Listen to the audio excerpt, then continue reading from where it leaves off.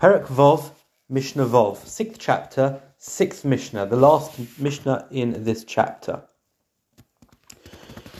So, Shechoto Shelo Le'ochlov, if someone slaughtered the Korban Pesach for people, on behalf of people who are not able to eat it, they're elderly or they're unwell, there's no way they're going to be able to eat even a olive size of Korban Pesach, and therefore they are invalid. That invalidates the sacrifice itself. V'shelo limnuyov, or you slaughtered it on behalf of people who were not actually appointed for this Korban Pesach. They were supposed to be, they were appointed on a different animal altogether, and not for this one. La'arelim, or you slaughtered it on behalf of people who are uncircumcised, and people who are uncircumcised are not allowed to eat from the Korban Pesach. V'latameim, or those who are ritually impure. So if you slaughtered for all of these people where it's clearly an invalid paschal sacrifice, chayev, you're liable.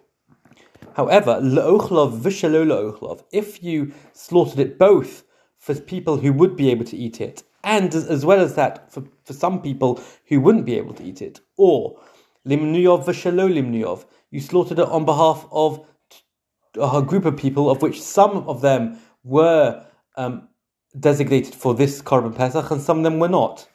Lamulim v'la'arelim. Again, you slaughtered it for a group of people, some of which were circumcised and some of which were not circumcised.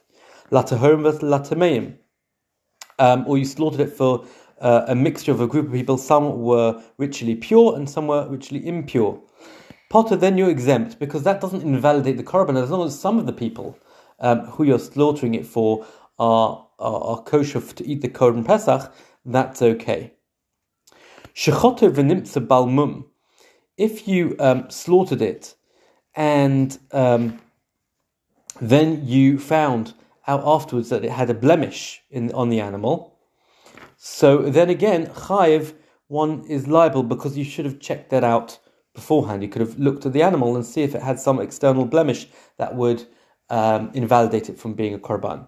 Shechoto v'nimtza treifa b'seiser potter. However, if you slaughtered the animal and afterwards it was found to be a treifa, that's an animal that wasn't going to be able to survive for long period of time, but this was an internal fault of the animal, so you wouldn't have been able to check it beforehand, then potter, you're exempt, because you weren't expected to necessarily know that information.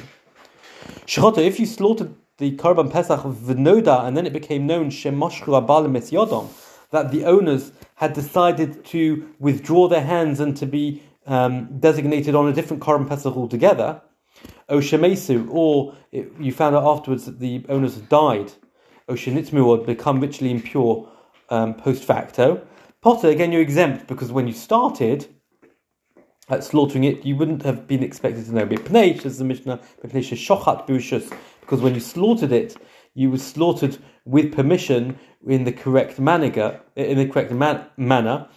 and you didn't know necessarily that the Korban Pesach was ownerless, etc., etc., and therefore you wouldn't necessarily have been obligated to investigate that matter prior.